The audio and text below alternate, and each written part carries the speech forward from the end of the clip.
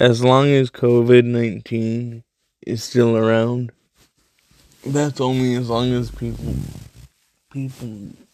get symptoms of COVID-19.